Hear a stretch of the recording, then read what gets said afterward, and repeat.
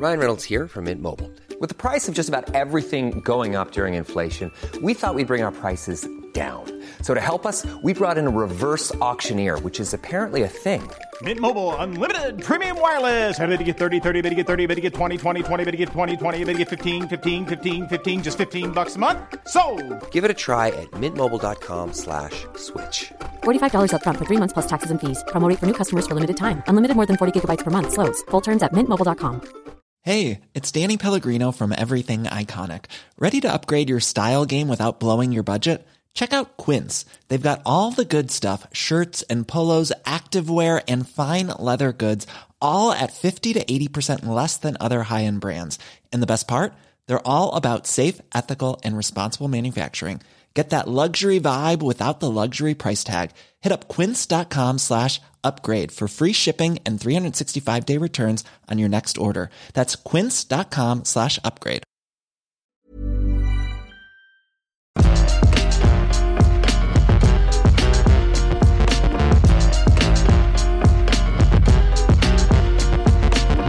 Jules Gale, that is a beautiful, beautiful mug.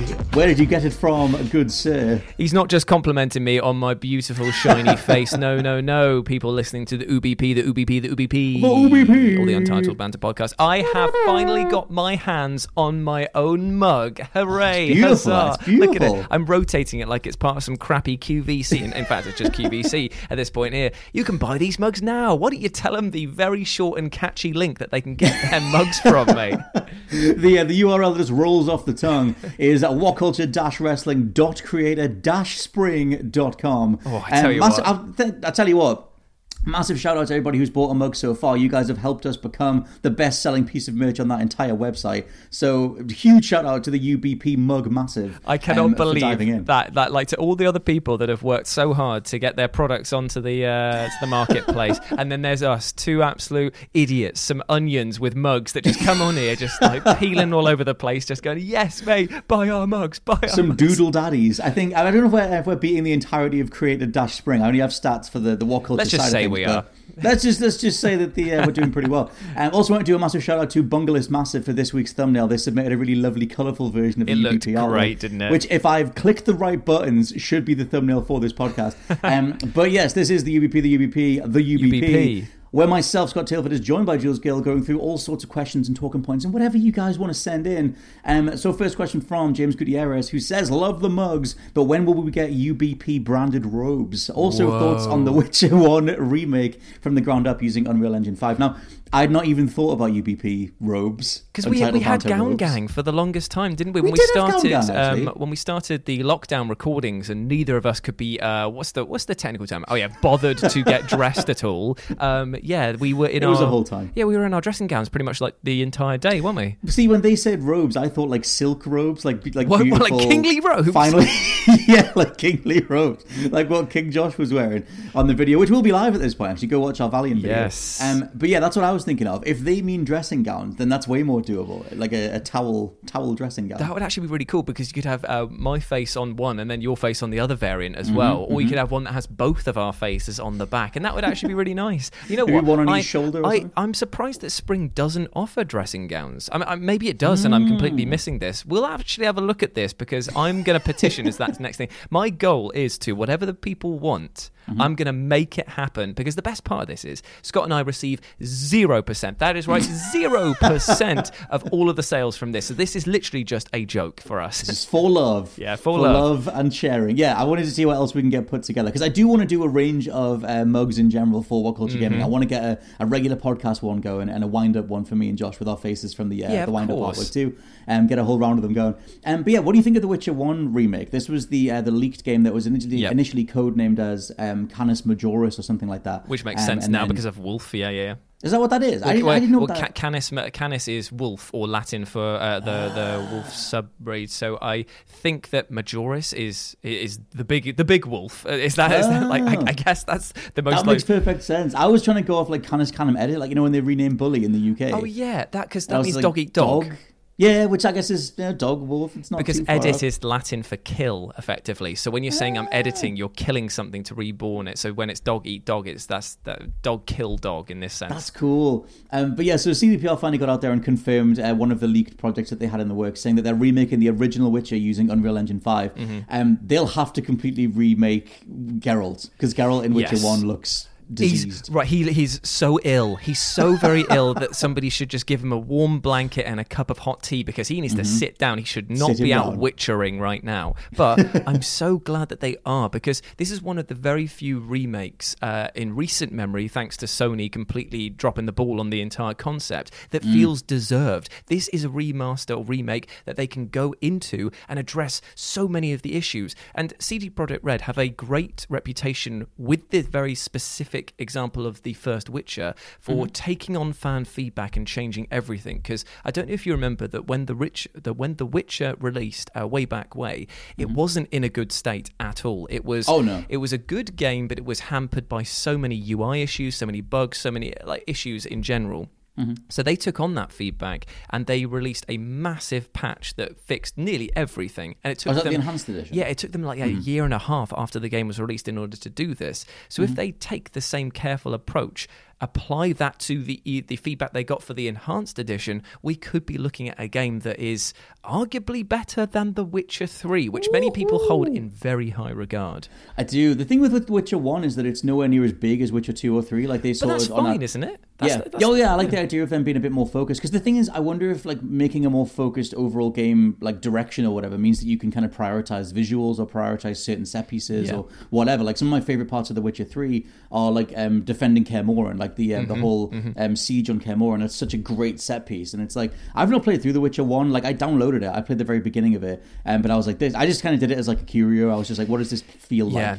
And it is old, like 2007, I think. Yeah, it's a challenging game when you especially compare it to the ease of accessibility that The Witcher 3 offers. And I think that The Witcher 1 is probably deeper, I would say, in terms of the way you can approach combat with mixing potions and all of the other crazy stuff you can do. But I do feel like to people coming in, it is quite daunting. So if they address that and they give us sort of middle ground between the accessibility of Witcher 3 and the sort of customization of Witcher 1, we could get something that's really spicy, and I'm very much here for it. I like the idea of the elemental stuff as well, kind of being relied on more. Like I know that obviously in the other Witches, like if you crank the difficulty up, it's like it's one of those things where like it's like you're going to go down in one hit unless you have a specific elemental buff or something. Yeah.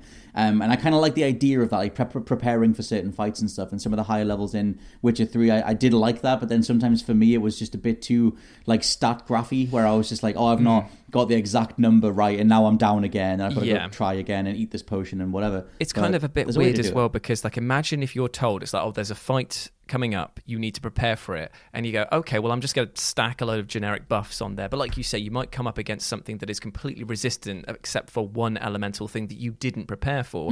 So you die, you reload, and you basically just apply all the stuff you've got for that. Now, that to me, on paper, doesn't actually seem like as great a feature as is intended, because you're not actually preparing for the fight. You're basically just playing the game the way it wants to be played, and have to die in order to learn from your mistakes in order to do it. And it's not really changing much, apart from somebody who would normally just walk into a battle, die, and then change their gear and do it anyway. Like it's that's true. I just wonder like if they can kind of make Witcher combat feel a bit more distinct. Like I like Witcher 3's like pirouetting sort of acrobatic stuff. I like dropping the signs and everything. But yeah, it depends how much they want to flesh out from the original. Because even the camera is like right over Geralt's shoulder. It's way more like one-on-one. Kind of like a bit like God of War, I guess. So yeah, I guess we'll see what they do. But being on Unreal Engine 5 is very promising. Like obviously the overall look of Unreal 5 just does look insane. That feels like that's when the generation kicks in, is when more games have that overall. So tentatively excited for me. It's been forever since The Witcher 1, so I'm curious what how they approach it. Now, obviously, this has just been leaked, so we don't actually have any confirmed like dates that it's going to be dropping. Not any dates. They just they confirmed. CDPR themselves said it was in production, but I don't think they've sketched any dates out for it. If they do, it's just years in advance. Because as far as I know, it's not very far along. I'm still absolutely aghast at how many new projects they're taking on at the moment, because it's got this. We've got the new Cyberpunk game. We've got the Cyberpunk expansion. We've got some other Witcher sequel trilogy Witcher game. There's a lot of big projects that they're working on, and it took them how many years to put Cyberpunk Cyberpunk out there? It was like, what, 7, 8 Oh, years? in total, it was like 8 or something. Like 2013, I think, was when it first got talked about. And if they're going to start trying to roll out these releases closer together in order to capitalize on the popularity of The Witcher, I really hope that we're not going to see another launch day debacle that was like Cyberpunk. I mean, that's the thing. Let's face it, Right? They don't have a good reputation for releasing games well. I mean, Witcher 1, as it first we just described, it came out in a not perfect state. Cyberpunk, even The Witcher 3, infamously, didn't launch very well. Like, I mean, it took like a good few patches to get that sorted. Like, that thing's launch day state wasn't the best. Like, and I think they'll get there over time. But yeah, I mean, even that new Witcher project is a trilogy. Like, but then they were asked about that, and they said they had some way of doing it where they can do 3 games. I'm sure it's one every year or one every 2 years or something. So I guess they know what they're doing. They kind of need to rebuild their reputation, but it's betting it all on this. Like, if they can pull this off, then cool. But this seems like a hell of a thing to try after Cyberpunk was on fire. But yes, next question from Matthew McGowan, who says, Sub-Zero, Scorpion, or Reptile? Oh, great question. Oh, that's really tough.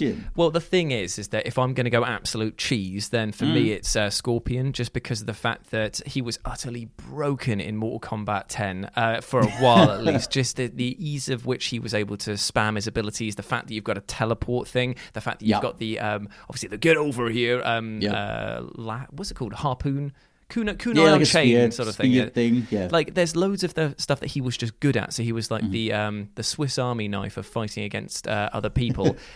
So yeah, in terms of if I wanted to win, I would choose Scorpion. It was far easier to use him. I am a huge Scorpion fan. I have figures of Sub-Zero and Scorpion. I feel like Scorpion's like the Mario of Mortal Kombat. Like, he's the go-to. He's really good, really cool. But yeah, in MK11, they addressed that, the cheesy stuff. Like, you have to burn one of his specials to do the get over here thing into I'm so into glad an that they did. Yeah, I know. I love MK11. I think it's like the best thing NetherRealm have made. But yeah, I'd probably go Scorpion as well. Like, I love ice stuff, and I feel like in Scorpion's Revenge, the anime, Sub-Zero is an absolute tank in that thing, and loads of his fatalities are badass. But yeah, Scorpion as well. The way he, the whole beginning of that movie where he's just decimating Sub-Zero's clan is great. So yeah, I'd go Scorpion, even though he's kind of the obvious one.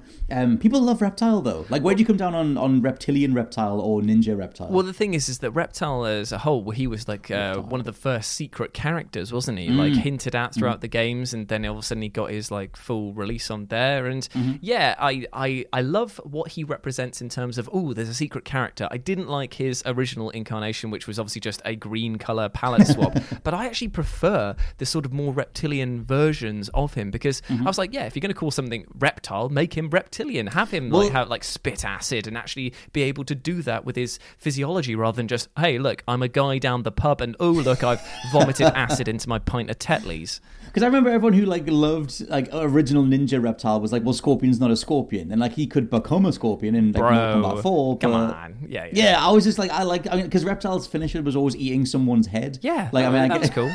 That's kind of cool. So like, I'm full on. I'll take Scorpion out of these 3, but I'm a big fan of Reptilian Reptile as well. Next question from Alpha Oliver, who says, do you think we'll ever get rid of big corpo problems? A skin in Overwatch 2 for the price of £26 will only teach companies how to manipulate better and readjust prices. Whoever first launched with 1,000 known bugs just said we're sorry and took weeks to fix, with nothing ever changing. Wait a minute, is that $26 thing actually true? Oh yeah, I mean, that'll be different per region. There's an Overwatch skin for $26. Yeah. I think it's the amount of coins you need to buy the skin is like £25 or £26 in total. It's like a one-off ridiculous transaction. But yeah, and also like nearly everything surrounding Overwatch 2's marketplace is hyper-inflated. That entire game feels like it's just taking advantage of a fandom's love for something. Like, it doesn't feel like they've done anything on their part to be worth new love. Yeah. So it's just sort of, here's the entire marketplace, go buy as much stuff as you want. Like Overwatch 2, I won't lie, I didn't play Overwatch 1 that much, but I followed it. I followed a lot of people playing it, and you know what? I love those animations. I think that they were each like awards worthy. They were fantastic.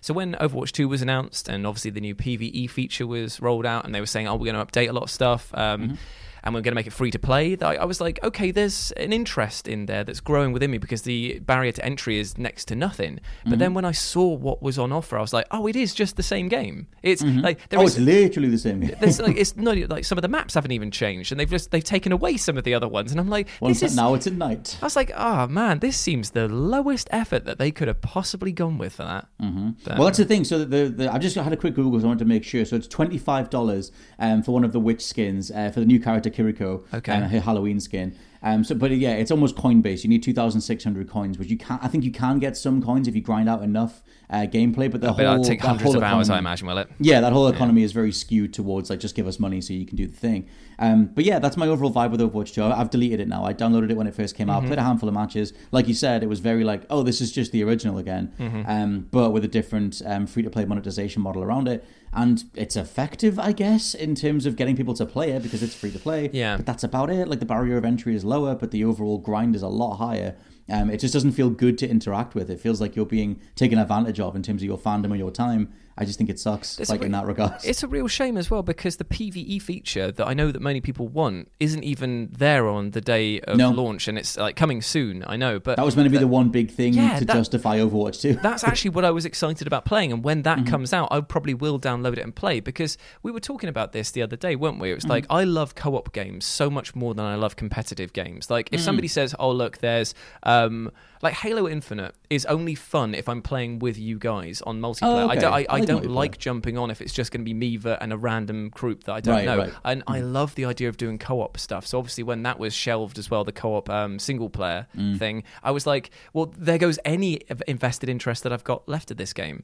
In fact, that circles back to the question we've been answered about big corpo problems. One of their big problems is their refusal to accept that people want to play together sometimes. And you can still monetize that in some weird ways if you want to, but the amount of co-op games that I've seen that have just had all of their stuff cut out from them, it's shocking nowadays. Well, it feels like the only go-to is either it's a 4-person loot shooter or it's competitive PvP, skill-based matchmaking, whatever. Like, it tends to be one of the other two. Like, actual, like, 2-player co-op stuff and done that, like, steers into it is very rare. Like, It Takes Two is one of the only great co-op games. And it's so rare, those types of games to come out, and that's why they're celebrated as much. And you think to yourself, somebody's got to be looking at this and going, oh, I wonder, It Takes Two's gotten a really good review recently. I wonder why that is. Oh, because it's addressing a market that still needs to be satiated.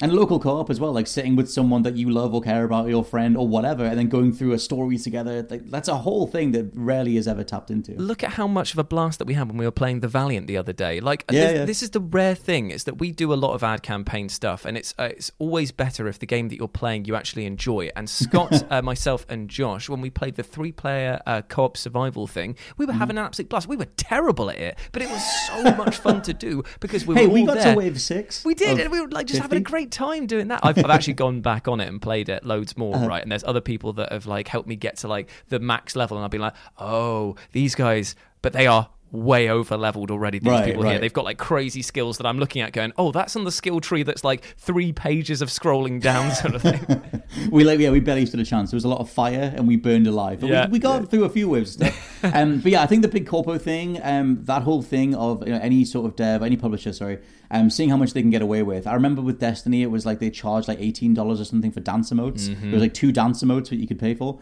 And I think in this case, it's just them seeing what the Overwatch fandom will pay for, and they're capitalizing on new character, Halloween time period, what price tag can we put on that, and then seeing how many people will pay for it. So those problems, those issues will go away if enough people don't pay for it. I feel like there's been a backlash to this online, not a massive one, but I've seen a few people sharing like this is too far, like this is too much of a price tag for one skin. It's almost the price of half of it. If you double it, would be the price of a whole game or something.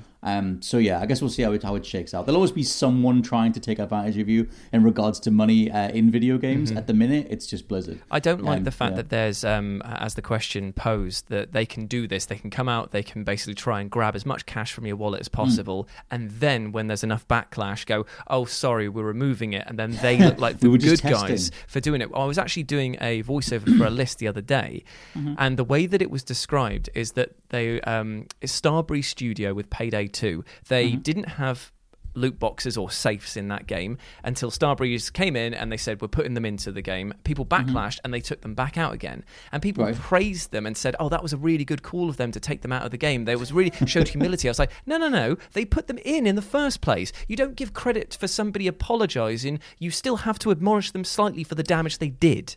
Yeah, it's that weird. I mean, I obviously I do applaud them listening to feedback, but at the same time, like you said, sometimes it's just nakedly opportunistic in the first place. Is it listening to feedback, or is it them going, "Oh, boys, listen, we've literally seen a massive drop in our player base. We are going to go bankrupt if we don't undo this." If their player base levels had stayed the same, dipped a little bit, they would have kept them in. It's not learning from feedback; it's learning from, "Oh God, we're going to be punished with the thing that actually matters, which is money." Oh, totally. I mean, the things that you mentioned, Halo Infinite before, like that game when it launched had that really pricey, grindy storefront. That fuming and then that. There was all the feedback to that, and they were like, "Yep, we heard you. We're going to change it." And it's like Halo Infinite. I mean, I've got over 100 hours playing that game, but I can't believe the state that thing launched in and continues to be in. The absolute messy rollout, all the different experiments they keep doing. Maybe it's this feature. We'll take this out. We'll put this map in. We'll take it out. It's all over the place. Flagship game. It is the Microsoft game, and they haven't got it right. Nintendo are looking there, going like, "Whoa, say what you like about our first-party titles costing never going on to sale, but at least we make them bloody well." Yeah, at least we're not tweeting you every week going like, have we got it right yet? Should we change that? I'll tell you what, mate, a little sidebar, by the way, just me and you here. Played that Mario Kingdoms Spark of Hope. It's brilliant. It's so good. I know. It's so good. I hate the fact that I love it so much. It's so good. Dude, that's the thing, because I finished God of War. I can say I finished God of War Ragnarok, so my life can resume. So I've been going back on Mario and Rabbids. And that game is gorgeous, man. Like, the original one was great anyway, but I love how in this one they've sort of made it so you run around almost like you're in a 3D platformer, and then you're chaining together the strategy. Not like on the grid stuff. I'm actually, and I know this is going to sound insane for people that have followed my career and love of XCOM, but there are elements of that I hope the future XCOM games borrow, because the ability to use your squad mates in tandem in your own go, that is brilliant. That is something that should be in XCOM games. This is what I was telling you in 2017. Could you imagine if they have it so that one of your characters runs across, they have like the big mechanized turret systems there, runs across there, the system moves with it to provide covering fire against the things, so it ends its turn together and allows it. There's combinations that could easily work so well with that game. Dude, I mean, that whole thing of you can leap off your friends or whatever and get to places. You can sort of slide into enemies, do a bit of damage, chip damage or whatever, and that's all part of your one go. And you can go back and forth between your team and advance together and then end your turn and then do the next thing. Yeah, man, I think that thing has a really good strategic soul to it, but it's also quite fresh and it feels like a platformer in spots. But and then it's not stupidly difficult either, so you don't feel too bad if your plan doesn't work out. There's always a way to come back from defeat. Whereas in XCOM, as we both know, if you make a mistake, oh, sorry, you're dead. Not even the next turn. 10 turns down the line, you've doomed yourself. Also, score by Grant Kirkhope and Gareth Coker from Grant Kirkhope at this stage, one of the best brass style scores, really bombastic old school cartoon kind of energy. I love that dude. I love his approach to music, composing and everything. That whole game it's just gorgeous. I'm absolutely loving it. Have you ever seen his little conversation piece that he did with the Game Grumps years ago? That was when John Tron was still a part of it with Aaron Hansen.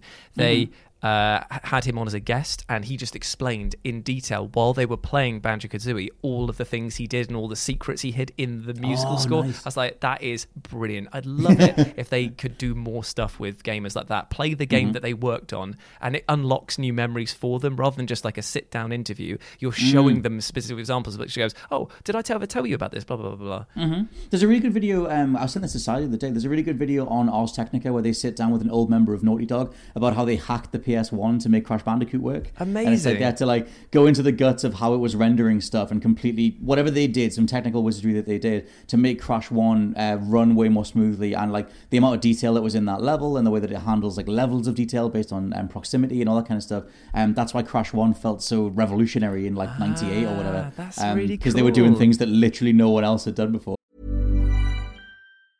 When you're ready to pop the question, the last thing you want to do is second-guess the ring. At BlueNile.com, you can design a one-of-a-kind ring with the ease and convenience of shopping online. Choose your diamond and setting. When you find the one, you'll get it delivered right to your door. Go to BlueNile.com and use promo code LISTEN to get $50 off your purchase of $500 or more. That's code LISTEN at BlueNile.com for $50 off your purchase. BlueNile.com, code LISTEN. Planning for your next trip? Elevate your travel style with Quince. Quince has all the jet-setting essentials you'll want for your next getaway, like European linen, premium luggage options, buttery soft Italian leather bags, and so much more. And is all priced at 50 to 80% less than similar brands. Plus, Quince only works with factories that use safe and ethical manufacturing practices. Pack your bags with high-quality essentials you'll be wearing for vacations to come with Quince. Go to quince.com/pack for free shipping and 365-day returns.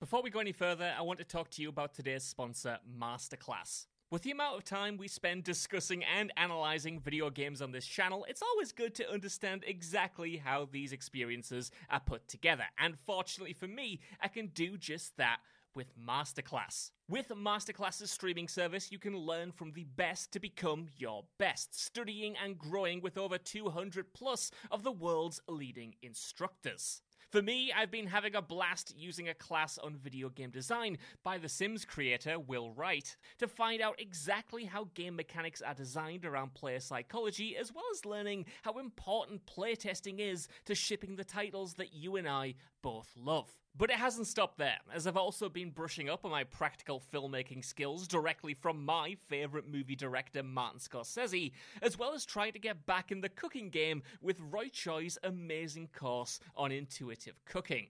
Seriously, my kitchen is a mess, but my belly has never been more grateful. For just $10 a month, an annual membership with Masterclass gets you unlimited access to courses on your phone, computer, smart TV, or even via audio-only modes. Even better, every new membership comes with a 30-day money-back guarantee, and 88% of members feel that the service has made a positive impact on their lives. And to put the cherry on top of that cake, right now, What Culture Gaming listeners get an additional 15% off any annual membership at masterclass.com/gaming. That's 15% off at masterclass.com/gaming. What's that? You want it one more time? Well, that's the URL, masterclass.com/gaming. Right, now I'm going to watch Tony Hawk try to teach me how to ollie properly. I'll see you all soon. Which is really cool. Next question from Jacob Rogers says, UBP. Mm-hmm. Hope you legends are well. With Sony announcing that a new studio will help Naughty Dog develop a new game, would you like to see a new IP or a revisit of a classic? Cough, Jak 4. Oh, see, now you're on the right tracks there, my friend, with Jak, but unfortunately you've chosen the wrong element here, because yes, we should get more Jak and Daxter, but we should get a remake of Jak X Combat Racing, the final game. See, this is the best part, and I love stating this fact. Everyone always thinks, oh, Jak 3 was the final game that Naughty Dog made and had a hand in. No, wrong, fool. It is Jak X. They gave us a kart racer and then pieced out into the sunset. What they need to do, because they used to do that thing, it was like 3 games and a kart racer. Crash, 1, 2, 3, Crash Team Racing. And Uncharted kart racer, let's go. Honestly, give me the mature Naughty Dog kart racer. Let me have Joel, Ellie, Abby, Drake. Do you know what you call it? Uncarted. That feels like the most obvious thing in the world. Let's do it. It's staring them in the face. Like, sometimes they steer into this sort of more cartoony stuff on Christmas cards and Halloween cards and whatever on the Sony Twitter account and everything. And it's like they did all the memes when the game's launched, but it's like, just steer into it. Literally, ironically. Just do a kart race with all their mature franchises.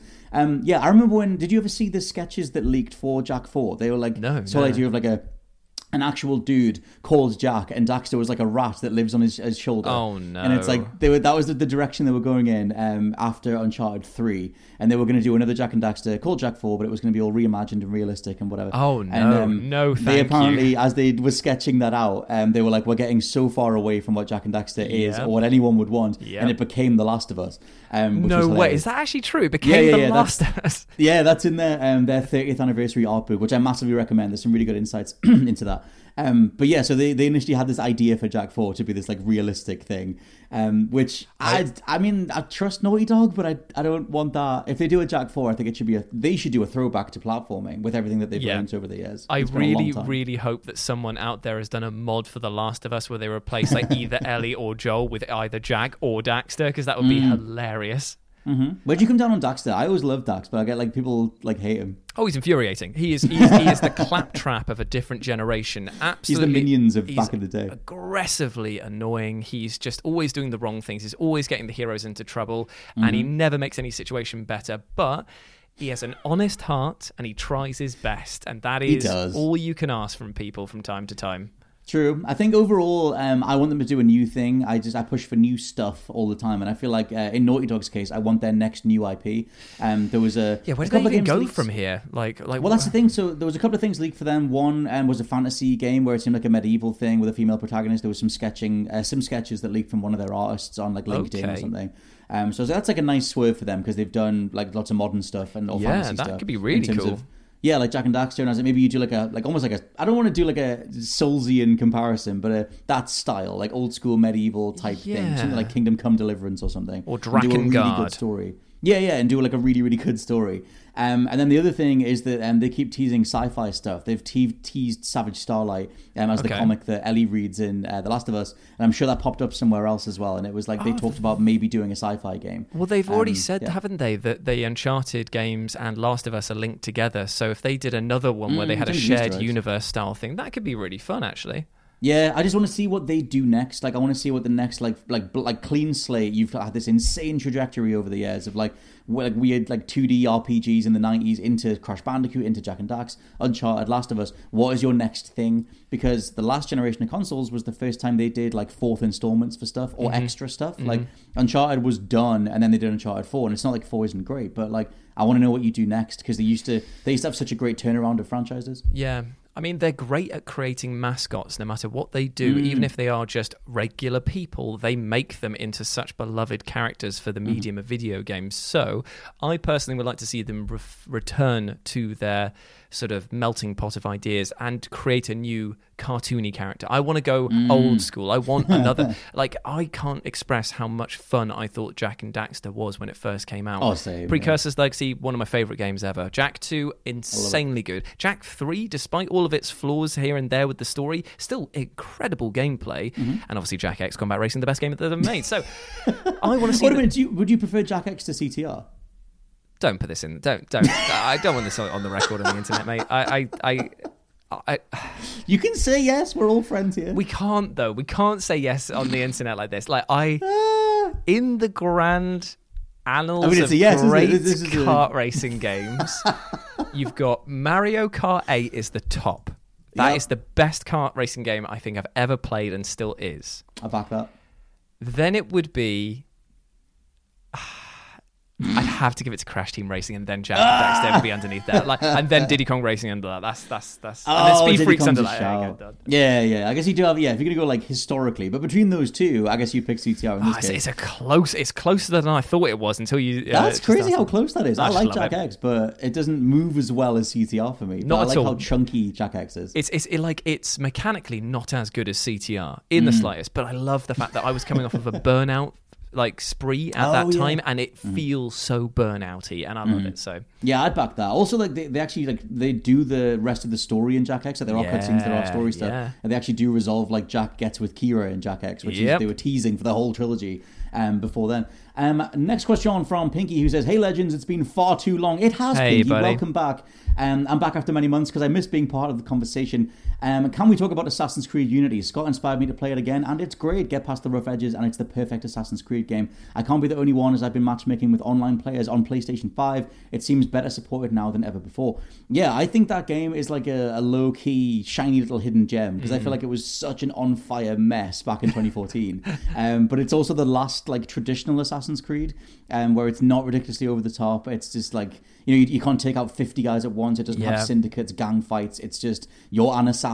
And it has like, in the missions themselves, they have like Hitman style, like go here and trigger this to kill the target in like a fancy way. Like it was like Assassin's Creed borrowing from Hitman. And they never did that again. They never did like set piece kills. Which I think is just a cool thing. So I don't think Unity's perfect, but like Pinky says, I think it's way better than people think it is, because they just assume that it's still, the faces are still falling off or whatever. It's a real shame, because I do agree with you that the set piece kills and its Hitman-liked approach to gameplay was actually really refreshing, and I genuinely wish that it would return to that. I really think that was a unique facet for Assassin's Creed at the time, and obviously the resurgence of Hitman and Hitman 2 and how well those games have been received does make me wish that maybe Assassin's Creed could implement that again in the future. It seems like that's what Mirage is going to be, but I guess we'll wait and see until we see like gameplay stuff. But they've said like Mirage is like this back to basics thing. But yeah, if you twin like Assassin's Creed parkour and the movement and like the fluidity of that with like cool like set piece kills and like being able to get in and get out and whatever. Yeah, I would love that stuff. But yeah, Unity is like 8 years old now, so it's had 8 years worth of patches and bits and pieces, and the faces stay on now. Yeah. So it's maybe worth checking something out. Next question from PG Quips, who says, UBP. I've slowly been buying more digital than physical games recently. What for you makes a physical game worth purchasing? I'm a sucker for a nice steel case or a collectible goodie like a canvas map or a mug, of course. Classic. Hope everyone at What Culture has a great day. And we also had a question from Honest NPC, who says, hello, you awesome lads. Hope you're doing well. With digital sales taking over physical, what's your most memorable physical purchase that you've bought? Mine was the midnight launch of Halo 3. Wow, so I guess, okay. Oh my god, the Halo 3 energy. Like, that was life-defining. I have the cat helmet one. That was the one nice. See, the only memorable sort of physical release that I can draw from is not a good experience, and that was my Fallout 4 release day, because I waited outside, I queued up, and I was so excited for that. I got my Steelbook edition, I got home, I put it into my PS4 at 2 o'clock in the morning by now after the walk back home, and maybe had a pint on the way there as well, and then 2 hours patch to download, so fell asleep during that, woke up the next day, felt really groggy, didn't want to play it because I felt really bad, so then put off another 2 days, and then finally when I got to it, I was just like, oh, this isn't actually all that special. I don't know why I waited up for this, because I'd had a bad sour taste. So that was a poor physical release, because I waited all that time for I think it was a Vault Boy mask, which was crap and broke immediately, and a Steelbook version of the game, which cost me an extra, I think it was £15, so I paid £15 for literally nearly nothing. Oh, see, the thing is, I do like a good Steelbook. I never have anywhere to put them, but I collect Steelbooks. Like, I got the Skyward Sword one on Switch, and I got I'm going to get Bayonetta 3 Fancy Edition and everything. But I mean, when was the last time you bought like a collector's edition thing, or do you tend to stay away from that stuff? I don't usually buy collector's edition stuff, because the only one that I'm really looking forward to is the Ragnarok version, because it's got those sexy dice. If they've got dice or anything to do with board game stuff in, I am there for it. I think the best one that I can't even say I bought it because we got sent it by Sega, was the Valkyrie Chronicles 4 special edition, which had a model of a tank with all of the main characters on. I want to say it's called the Edelweiss. I think that's what it was called. It had had a steelbook. And it had a little dog hat, which was great, because one of the main characters that you can have in the game is a little Sheba who comes in and heals your people as a medic. But it's like a random encounter. So more dog medics, please. I think overall, though, that whole thing has been doing the rounds this week about statistics on digital versus physical. It's doing the rounds for the last few years, but the idea that I'm sure it's 81% of all sales are digital now, and Capcom released some statistic where it's like 91% of their sales are all digital now. So very, very few people are picking up physical. Do you have anything that would get you buying physical again? Because I will get a collector's edition. I, for the love of me, cannot find a good collector's edition of Sonic Frontiers. I wanted to throw money at that thing, but I can't get a figure of him. So there's that. I think the figures are a good way to do it, because it's it's a physical totem of your love for the game there. Steelbooks are nice, but not essential in my opinion. I want the tat to be removed. I don't want a cloth map. I'm not going to use it. Don't give a toss unless the map itself has a secret or a code written on it that you can decipher in-game for extra content. Leave it be, mate. Get rid of the postcards. No one's sending postcards with them. That is absolute bollocks. I put them on my wall. I've got a bunch of old Scarface cards from the Scarface The World Is Yours launch, and they're just on my old wall at my parents' house. I mean, I guess clothing is okay, because if it's like a limited edition, you can only get it in that one there, and it's decent, not just the name of the game on there in Times New Roman. That's tosh. Give me something that's really cool, if it's Leon S. Kennedy's replica jacket in the game. Or a good example would be if a Disco Elysium released with the clothing that was coming out for it, but obviously now we're in tepid water with the developers or the designers of that Amazon game Land. stepping out and not wanting anything to do with the gaming industry anymore. So we did see that jacket at EGX. They were that's the one I was on about. I wanted that jacket. Yeah, do you know do you remember how much it was though?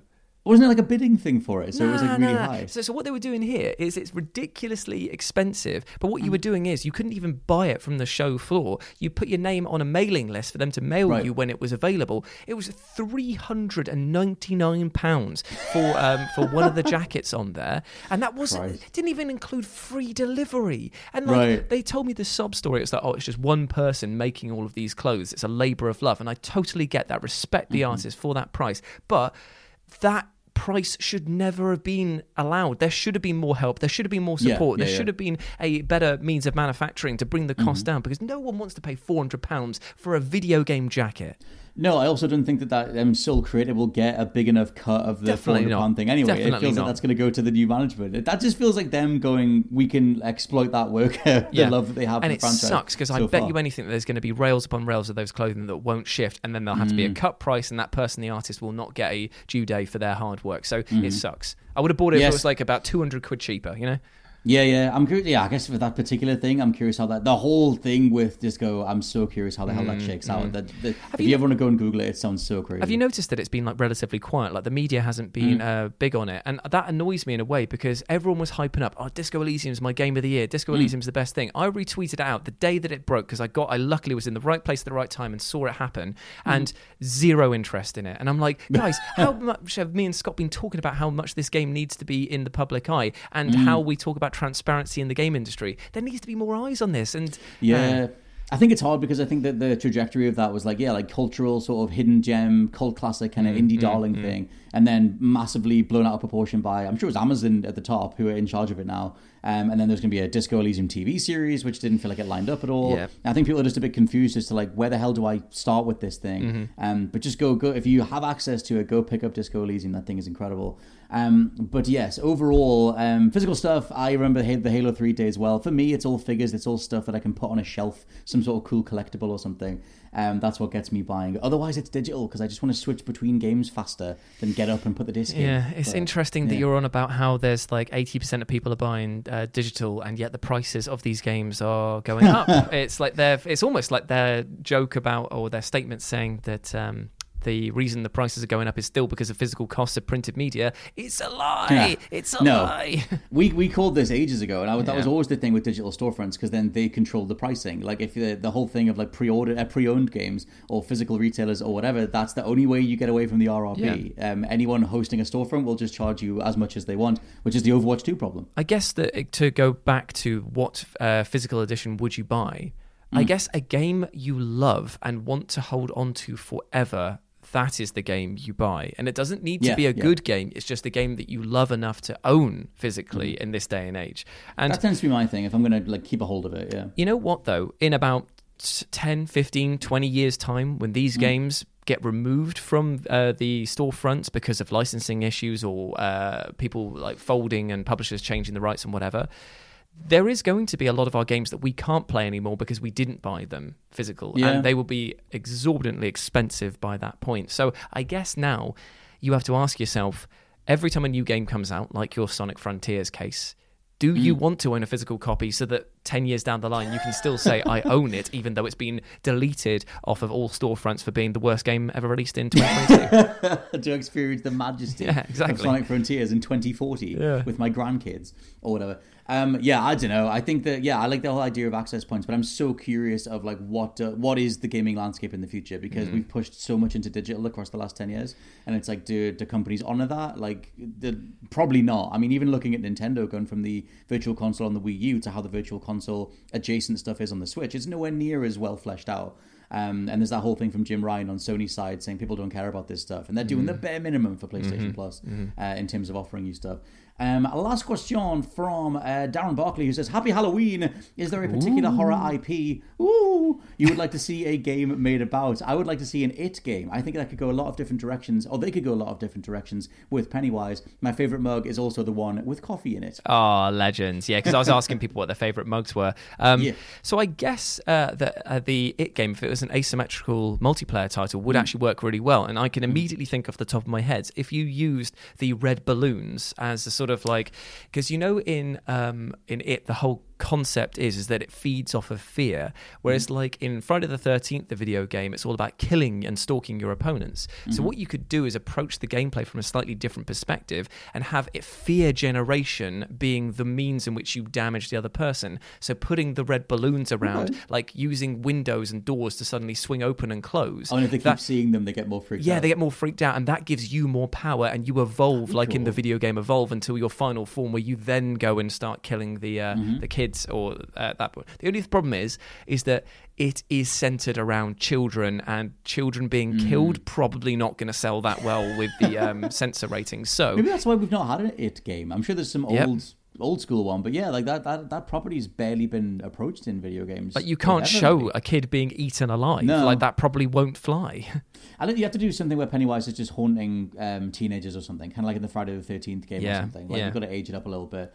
Mine would be The Thing. I just want a Thing game. I know we've had a Thing game, but like I feel like there's definitely a way to either do. Thing is, like, if you're just going to go full anything can happen, then maybe you have the old school approach to The Thing, the one that came out in like 2005 or whatever it was, and where it's story based and certain AI characters like are becoming the creature and whatever. Or you have a dynamic multiplayer that is plugged into parts of the story, kind of like the Division's multiplayer, where you're doing the story, you're figuring stuff out, what's going on, you're doing exploration, survival horror style, and then another player can literally be the Thing when they mutate, so that they can bust out, they can pick who they want to bust out of, so that you would never know who's who. It's like the Deathloop style thing. Yeah, kind of like Deathloop, and I'm just like, maybe you do a Thing game that's like half Resident Evil 2 remake, half Among Us, and it's because Among Us is pretty much the Thing anyway. And I just want the Thing is my favorite property, and I went to see Halloween Kills the other night. Sorry, Halloween Ends the other night. Any good? Oh God, it's not. It's a thing. It's pictures moved on a screen. That's a weird movie. I appreciate what they went with, but that movie is completely mismarketed. The thing that's in the trailers is only the final 10 minutes. There's a whole other movie in there. Really? That they're just not. Oh yeah, that they're not showing at all. Oh no. It's all about a different person, different character, and everything else. I quite liked how big of a risk they took and how it made the trilogy feel. But know that if you're going to see that movie, you're not seeing a big old showdown between Laurie Strode and Michael Myers until the last 10 minutes. But yeah, seeing that, because it's John Carpenter doing the music and everything, just reminded me how awesome The Thing is. And I was just like, there's so much more you could do with The Thing as an interactive horror experience, like that idea of your friend, just their face breaks and they're the Thing all along. That really could be cool. Quite cool. But yes, I forgot, it's Halloween this Sunday. It's Halloween this weekend. Oh, who knows anymore? Let's ask Ash Millman. Let me just message her that. She says Halloween is every day, baby. Okay, that's not really helpful. Okay. I'm pretty sure Halloween will be this weekend, so massive happy Halloween to everyone for enjoying whatever they're doing. Get your pumpkin spice lattes. Monday the 31st of October. Maybe drunk from one of our mugs. But for now, this has been the UBP. A massive thank you to everybody for sending in their spooky questions and everything else. I've been Scott Tailford. You've been Jules Gill. I have unfortunately been me. The truly horrifying reality that's doing it is true, yeah. And remember, you can go tune in to next Thursday. Go over to our Twitters. I'm at RetroJ, but the O is a 0, and Scott is at /LP89. And every Thursday we ask for your questions, gaming related or not. So stay tuned, my friends. Whatever you prefer. But for now, thank you very much, and we'll catch you next week. Bye. Goodbye.